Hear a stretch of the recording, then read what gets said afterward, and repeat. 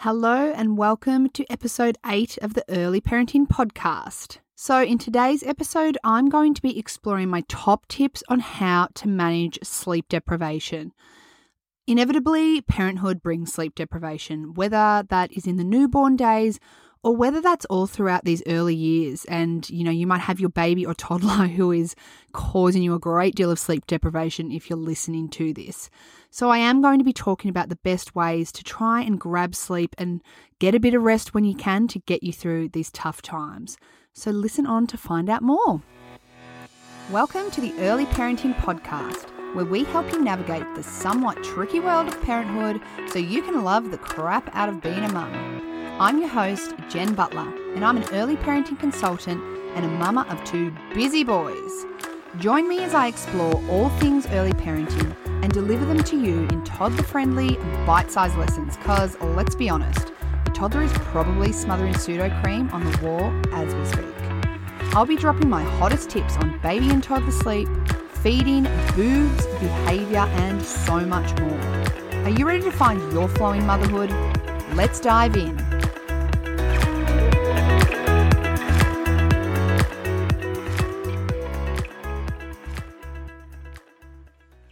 This episode is brought to you today by my free clean sleeping guide that I have on my website. You can access this baby at www.jenniferbutler.com.au. Now, guys, this guide is the first step I take parents through when I'm looking to help them improve their baby or toddler's sleep. You are literally getting free access to the first pillar of my CCC approach that I use to improve baby and toddler sleep. So head on over and download yourself a copy today. jenniferbutler.com.au/clean-sleeping. Okay, let's get into today's episode. Okay, so we are going to be exploring ways to help yourself find some rest and sleep when you're feeling sleep deprived. So my first tip, divide the nights. Now, the idea around this is that if you have a partner, if you have a mother, if you have a friend, someone who you can call upon to divide the nights in half. So let's say your baby or toddler goes to bed around 7. Perhaps someone can cover the 7 till midnight shift while someone's getting some sleep. So if this is you and your partner, one of you can go to bed nice and early so that you can get some sleep in before the, in inverted commas, the shift change. So perhaps it's that mum or dad at the start of the night covers all wake-ins between bedtime and around midnight. And then after the shift change, the other person is doing from, say, midnight until the morning. This can be a really good way when things are really tough and you're struggling to ensure that at least both of you are getting some level of sleep because you need sleep to function. Tip number 2, get your partner to offer a dream feed. What this feed allows is for you as a mum to go to bed a little bit earlier instead of staying awake until 10, 10:30, 11, whenever that dream feed is offered. And it means that you can get some precious Z's before the night begins. Now, this is both possible for the breastfed and the formula-fed baby. What it looks like for the breastfed baby is that mum would pump before she goes to bed.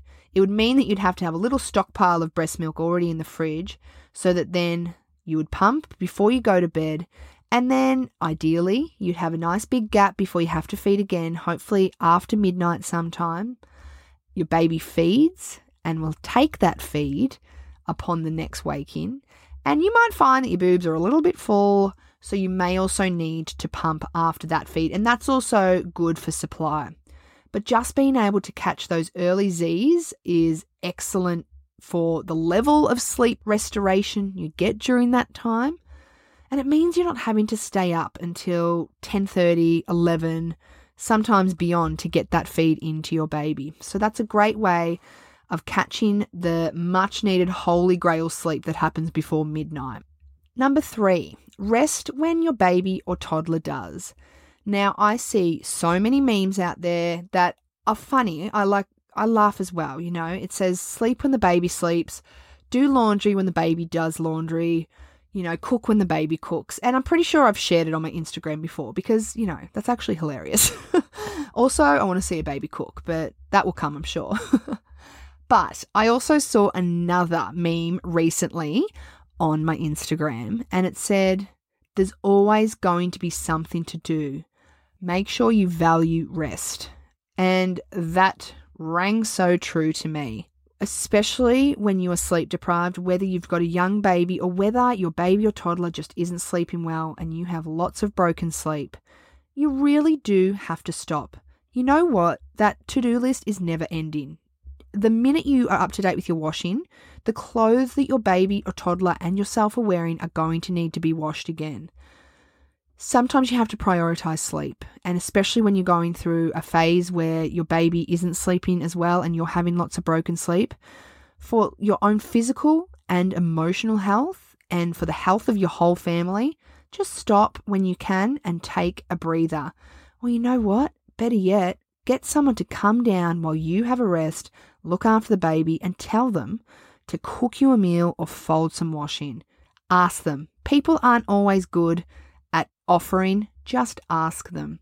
This is something that I'm going to talk about more, by the way, because this has taken me a long time to learn myself, and it definitely deserves its own episode.